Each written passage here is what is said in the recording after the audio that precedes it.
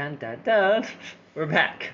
And we're talking today about something that we were just thinking is it's a Christian life metaphor. It's used a lot in the Bible, but even more than what we talked about with plants and soldiers and body parts.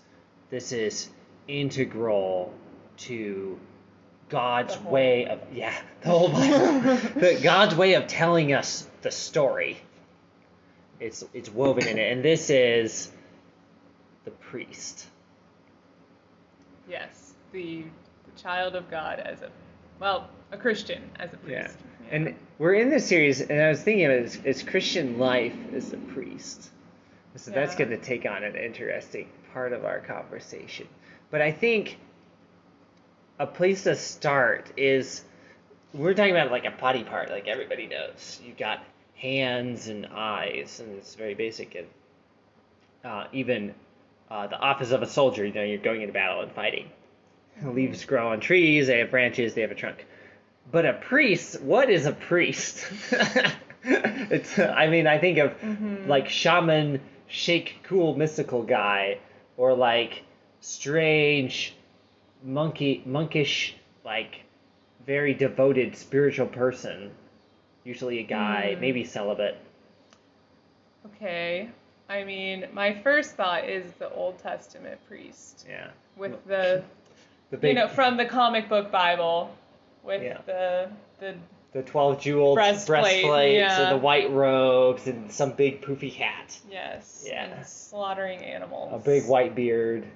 Yeah, and the fluffy hat. Yeah, I remember the hat. Fluffy hat. Yeah, there has to be a hat. Never directly recorded. I think there has to be. I think there was actually. There's like a hat of some kind, or a bonnet. It might be. A bonnet. I think King it's James version. Yeah. Okay, but what does a priest do? Yeah. Why have a priest? Yeah. Well, wasn't the priest actually instituted with Aaron because Moses was too chicken? Well, we don't know. But I want to ask you this question. Okay. Is Aaron the first priest? No. No, he's not. Okay. You cannot fool me. This brings a really interesting question to this discussion, because I feel like we're jumping ahead, but we're not. The first priest in the Bible who's ever mentioned is this guy named Melchizedek.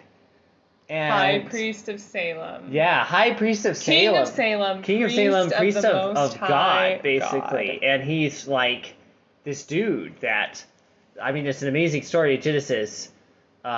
He just comes from nowhere, basically. And Abraham is like, you're the priest of the Most High. I'm going to tithe to you. And they were counted as Abraham tithing to God. So this was like a priest of God. And we have no idea much about him, except he gets referenced later in the Bible. And we know that because his priesthood is greater than all the other priesthoods, because Abraham, the priest came from Abraham, the Abrahamic priests, right? Like the Mosaic priests. Yeah. But Abraham tithed to Melchizedek. So it shows that Melchizedek is like the ultimate priest, which is important later when we learn that Jesus is a high priest after the order of Melchizedek. Yeah. So it's like, anyway. So all this comes down to the first priest in the Bible is kind of the last priest in the Bible. And what Melchizedek did as a priest, we know that he received tithes. That's one thing. So that gives us a little insight into what a priest does. They function. They take money from people. Well, they function kind of as a surrogate for God, because Abraham wanted to give to God. And so he gave to Melchizedek. Right.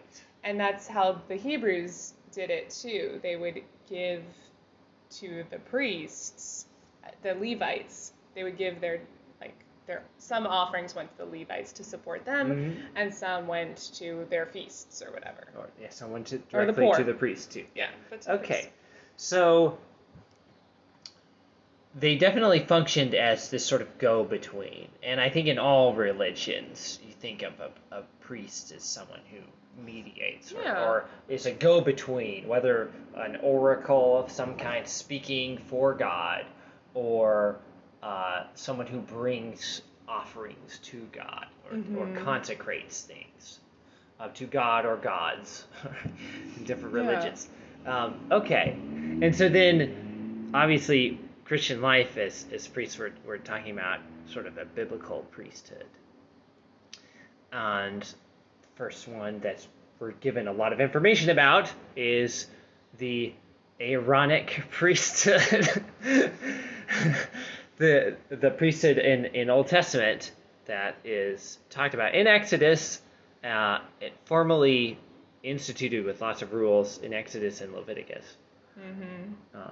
And so what do we know about Aaron as a priest and what his job was? Well, their main job was to offer sacrifices for sin, right? That was, and that's how they're talked about in Hebrews. It's like they're offering for sins that can never actually be effective. But that's every day, all day, every day, just killing animal after animal after animal. It's terrible. Just pushing ahead that mountain of sin, as this one song says. Yeah. Knowing they do it all over again. Yeah. It's interesting because we would think of priests. So this is sort of what priests do in terms of like kind of their everyday action. But there was like this prerequisite that I think exists in all kinds of religions, but it for sure existed in Judaism, and it was this idea of consecration, Mm-hmm. where the whole point of being a priest was not that it was your job to offer sacrifices. It was that you were the person who could offer sacrifices that would be acceptable to God. Yes. So there's like a bunch of stories in Exodus about people doing things or offering sacrifices that are not acceptable to God, or standing in the place, quote, in the place of a priest. And they're not acceptable to God because they weren't properly consecrated. Mm-hmm. And so I think of that as actually the first job of a priest is to become clean. Yeah. Well, and how do you become clean? Because I'm looking at this verse just right here in Hebrews. So Mickey is, for context, Mickey's looking at Hebrews, and I've been reading through Numbers. The oracle of all so we're priesthood getting stuff. very different views of the same thing. Yes. Hebrews is the book of the New Testament. Hebrews is much shorter. Yeah, Numbers is the book of the Old Testament. I've gotten through Exodus and Leviticus, and I'm in Numbers now. But it says, for every high priest taken from among men is ordained for men in things pertaining to God. And then in verse 4 of chapter 5 it says, and no man takes this honor unto himself, but he that is called of God, as was Aaron. Yeah. So Aaron was called, and the Levites were called, and the children of Aaron were called. Mm-hmm. Okay. At first, actually, the firstborn were called, but then God said, I will take the tribe of Levi instead of the firstborn, which is kind of interesting. Which ties into this narrative in Egypt where all the firstborn in Egypt were killed. And so in a sense, all the firstborn of Israel were like saved by God in that. Yeah. Which is and so God says, they are mine. That's my portion. It's an interesting... That's an interesting part of this. But regardless, they're chosen by God in the in Exodus. And then they're cleansed. And so the cleansing was of the original priesthood was this process of ritual cleansing that was being clothed in the right garments and washing themselves in certain ways, and offering sacrifices for the priest's individual sin that were different than the sacrifices of cleansing were different than like the sacrifices for sin and trespass. Yeah, and this part in Hebrews 5, it's just so Great. Okay.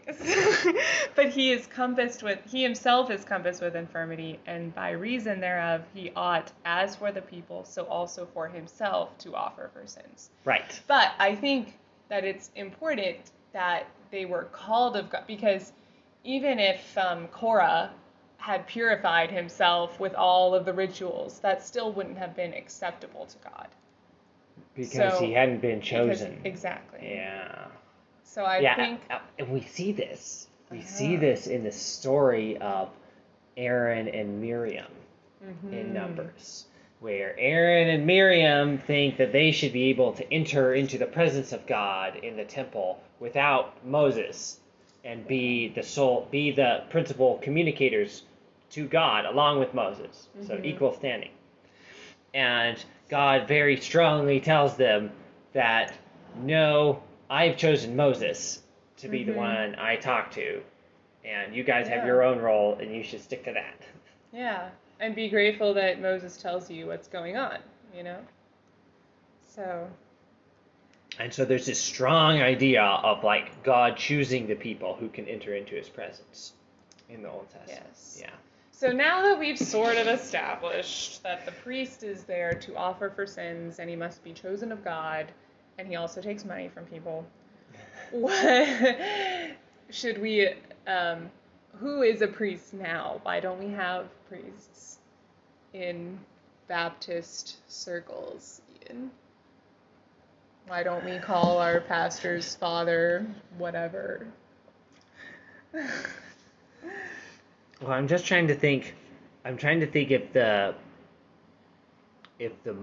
mode of what priests did changed up to the time of Jesus, and it did, because we had this time of exile. It did practically, but there was no actual revelation from God. There was no revelation from God saying it should change, and so we believe as Christians that the revelation from God that it was to change came in the form of a man who was a sacrifice. And he actually claimed, even before he died, according to the Gospels accounts, that he was going to be a sacrifice. Yeah. And, I didn't think about this until just now. But the moment, I think, when this became clear, even before the author of Hebrews decided to make it crystal clear for me, is that when Jesus died on the cross, I think several gospel authors, I don't remember which ones exactly, but they point out that Jesus, the veil of the temple rent from top. Yes, we didn't even talk about this ahead of time. Right? And so that is like God's message right then and there, saying that that's enough. Like, I'm opening the temple. Yeah. The sacrifices are complete. So let's talk about this veil before we go any further. Because we've talked about priests having to cleanse themselves in order to offer sacrifices. But then there was this idea of the high priest entering behind the veil every year to offer incense directly in the presence of God. Because the presence of God was sitting in the temple or the tabernacle, actually in there. And people would die if they came in if they weren't clean. If they weren't properly consecrated. Including the high priest. Yeah, including the high priest. He wasn't clean enough. So the Jewish tradition is that they had a rope attached to his ankle. And they had bells on and their bells. umbrellas. Yeah, there were bells to make sure he's still walking around in there. Would not want that job.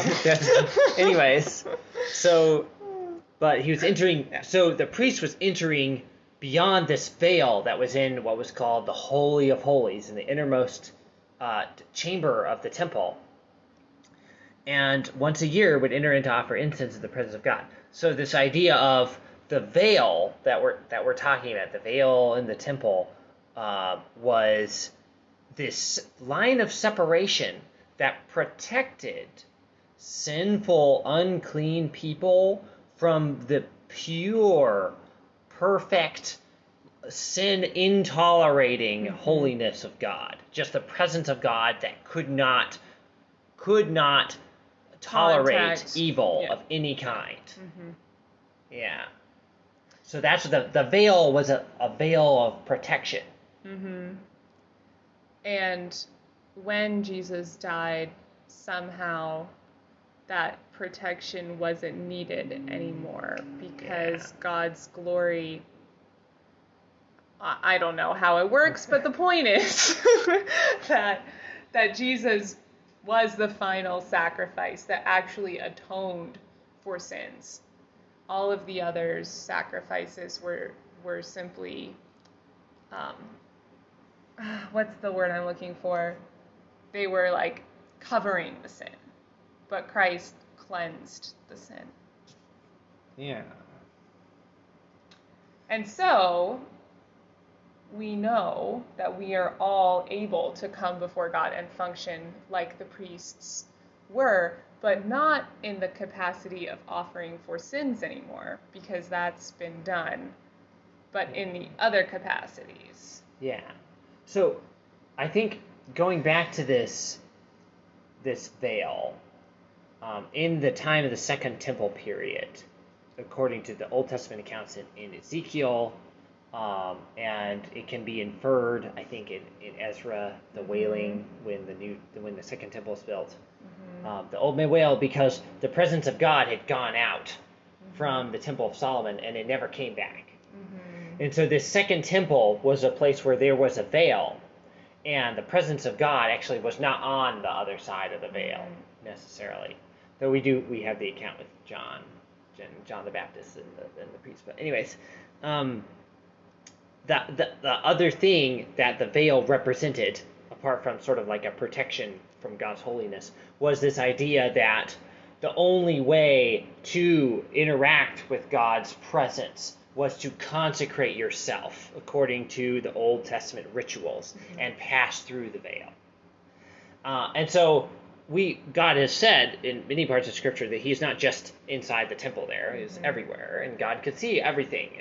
In Isaiah, there's this idea of God seeing the sins of His people outside. While God's sitting in the temple, God's also outside, seeing all the sins of the people who are gathering for their solemn gatherings around the temple. He sees that they're not worshiping Him with pure hearts. And so God this whole time is saying, guys, I'm not just in the temple. I'm out here. I'm watching your hearts and your actions. And you guys are sinning. And the whole point of me coming down and being with you is to help you be better people and become reunited with me. Yeah, and I think that's a really interesting point because, like, it's not like God instituted the priesthood just so that they could sacrifice for sins continually, but He actually wanted to commune with His people. It's just they had to do all of these things just to be able to handle the small chunk of God's presence that He had in this one very specific place, because otherwise His glory would just consume them. And so it was never primarily about the sin, really. It was about God wanting to commune with His people. And the sin was just in the way. Yeah, exactly. And so this idea of Jesus tearing the curtain with His death is the idea of a sacrifice being performed that is so perfect that it no longer necessitates any kind of ritual cleansing to enter into the presence of God. It means that there is another better way that has replaced the curtain. Yeah, and that was something that was expected even in the Old Testament. Like, there's the verse in Isaiah that says, "You will be named the priests of the Lord, and men will call you ministers of our God." So, like, it was anticipated that somehow people would be able to commune with God and share God with other people, even without being part of the traditional priesthood sacrificial system. There's a theory of like this idea of all Israel becoming priests and becoming like a light to the Gentiles. Right? The city on a hill, the whole city being this holy city. So anyways, and that's fulfilled for us. That's fulfilled. And so then we come forward, we're finally getting into Hebrews here, and we have this idea of Jesus, kind of like the first priest, Melchizedek, offering this sacrifice that's pleasing to God outside of like the temple and the tabernacle worship. One that protects us fully and permanently from the destruction of the holiness of God by making us perfect in God's sight, by covering us. So I don't know how much we want to talk about the covering of sacrifice, like what it means for a sacrifice to cover sin. I don't think so, because we don't even really care about that anymore. Well, but that's the idea of Jesus' sacrifice, right? Because we still have sin, right? We do, but it is not imputed to us. Yes, because it's covered. because it is Christ having offered one sacrifice for sin forever. It's not just covered. He has taken away our sin. Covering is what they did in the Old Testament. Okay, so how's that different? Because they're both sacrifices. Because Jesus was the perfect sacrifice.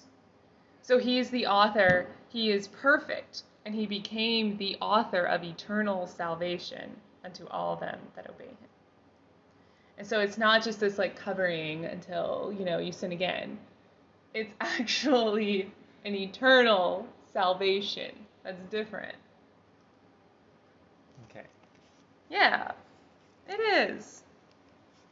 For every high priest. Okay, how much of this do you want me to read?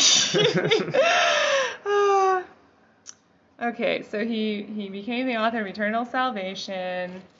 La la la la la. Okay. Where does it say this?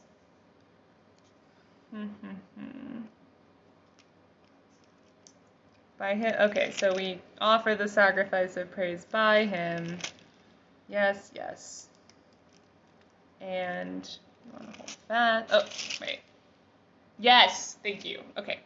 So, every high priest standeth daily, ministering and offering oftentimes the same sacrifices which can never take away sins. But this man, when he had offered one sacrifice for sins forever, sat down on the right hand of God, from henceforth expecting till his enemies be made his footstool. For by one offering he hath perfected forever them who are sanctified. So, I think that clears things up. Okay, so but what I want to bring this into is... He's not just putting a blanket over our sins. He's actually... So what's actually happening here is... And this gets into interesting territory. There's this idea in Christianity of us being our current bodies going away and getting destroyed. And even now, new bodies being made. So like our souls going into new bodies, into new creation. Mm-hmm. And so so even Christians are described as living sacrifices. Okay, being sacrifices and being made into something new. And so Jesus, as the perfect sacrifice, instead of actually being consumed in his sacrifice and just going the way of all flesh, was actually not perfected in his sacrifice, but glorified. So Jesus was actually made into something new. He was made into the victor, the opener of the seals, the savior, and in his sacrifice. Yeah. And so in the same way, so Jesus was priest and sacrifice. Mm-hmm. And not just priest, but also perfect priest. So it's kind of this super perfect priest person who's able to enter in the presence of God, who instead of bringing something else to cover his own sin and bringing something else to cover the sin of other people, offers himself as a sacrifice to be killed. And instead of perishing as the animals did, he actually rises up in glory. And in that sense, we share as priests in in actually having this ministry of reconciling the world and other people to God, but we also do that as sacrifices, giving our lives in service to God. And then in that sacrifice, in that life of sacrifice, we are glorified into new creation. We live and then we die, and so we share in the priesthood of Christ, Jesus with his death, perfecting, and us with our lives. And so this is the idea of our reasonable service as living sacrifices. Sure, but I want to be clear here that our sacrifice is not in any way redemptive. Yeah. Or sin cleansing. It's sanctifying, but it is not saving. Well, it's kind of like this. So we kind of think of Jesus like passing into the temple and dying, and so he went somewhere else. But in a very cosmic sense, Jesus, our high priest, is actually currently in the Holy of Holies and will be there forever.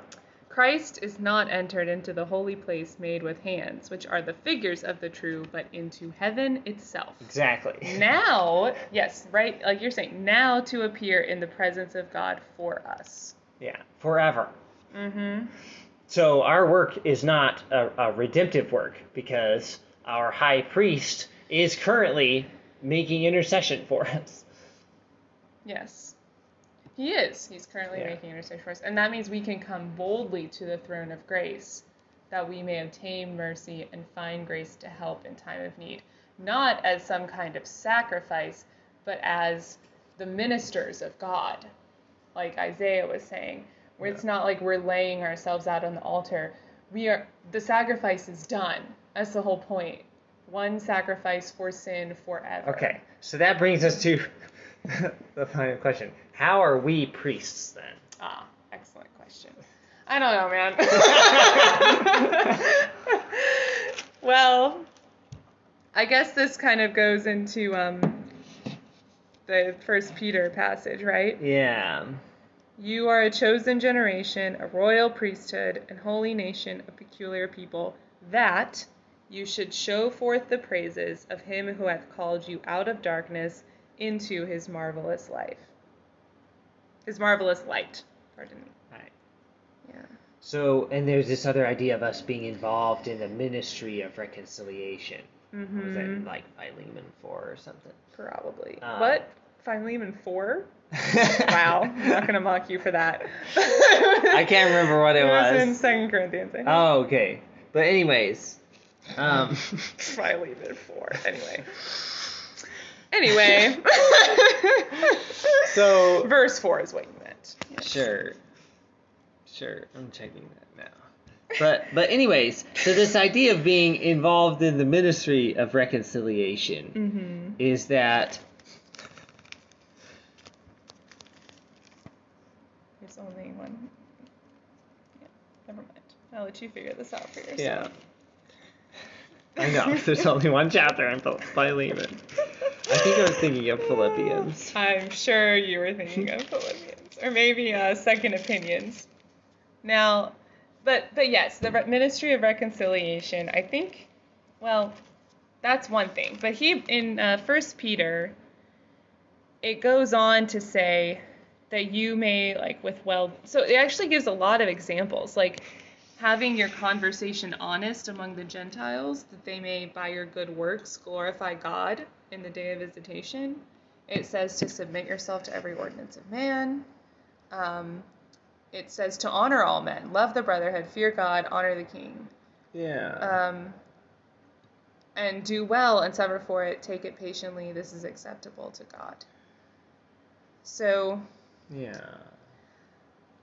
So there's this idea of us as being sort of co-priests, sort of under-priests with God, joining in this ministry of reconciliation, not with our death, as Jesus did, but with our lives. Yes. Yeah. And we are sort of building we're sort of building a kingdom. Yeah, like and it goes back to the Isaiah passage, right? Like you will be, like you will reign not reign over the Gentiles, but it was saying like you'll be priests to everyone basically, and you will show the Gentiles God's glory. Yeah. Through your lives. Yeah. And so I almost think of this, it's not a direct priest thing, but almost the idea of Moses' face shining when he comes down from Mount Sinai. Mm-hmm. And so Moses was not God, but because he had been in the presence of God, he was reflecting that presence. And so his face shines. And so we have been given entrance into the presence of God by our high priest. Yes. And so coming out of the presence of God, being in the world, we are reflecting that presence. Yeah. Yeah. And so that's actually sort of where the term Christian comes from, why we call ourselves Christians. Mm-hmm. It's not just that it's not that we're imitating Christ so that we can become good enough, like the priests, and become clean and enter into the holy place. No, we're already there. It's because we are little Christs. Yeah. We're little living sacrifices walking around, ordained by God to do his service. Yeah. And so, and it's only by having access to God and his Spirit that we can do good works. Yeah. And, and what makes us Christians is our relationship. Mm-hmm. And that's what makes us little Christs. So. Yeah. Well, and it's like that they know we're Christians by our love for each other, right?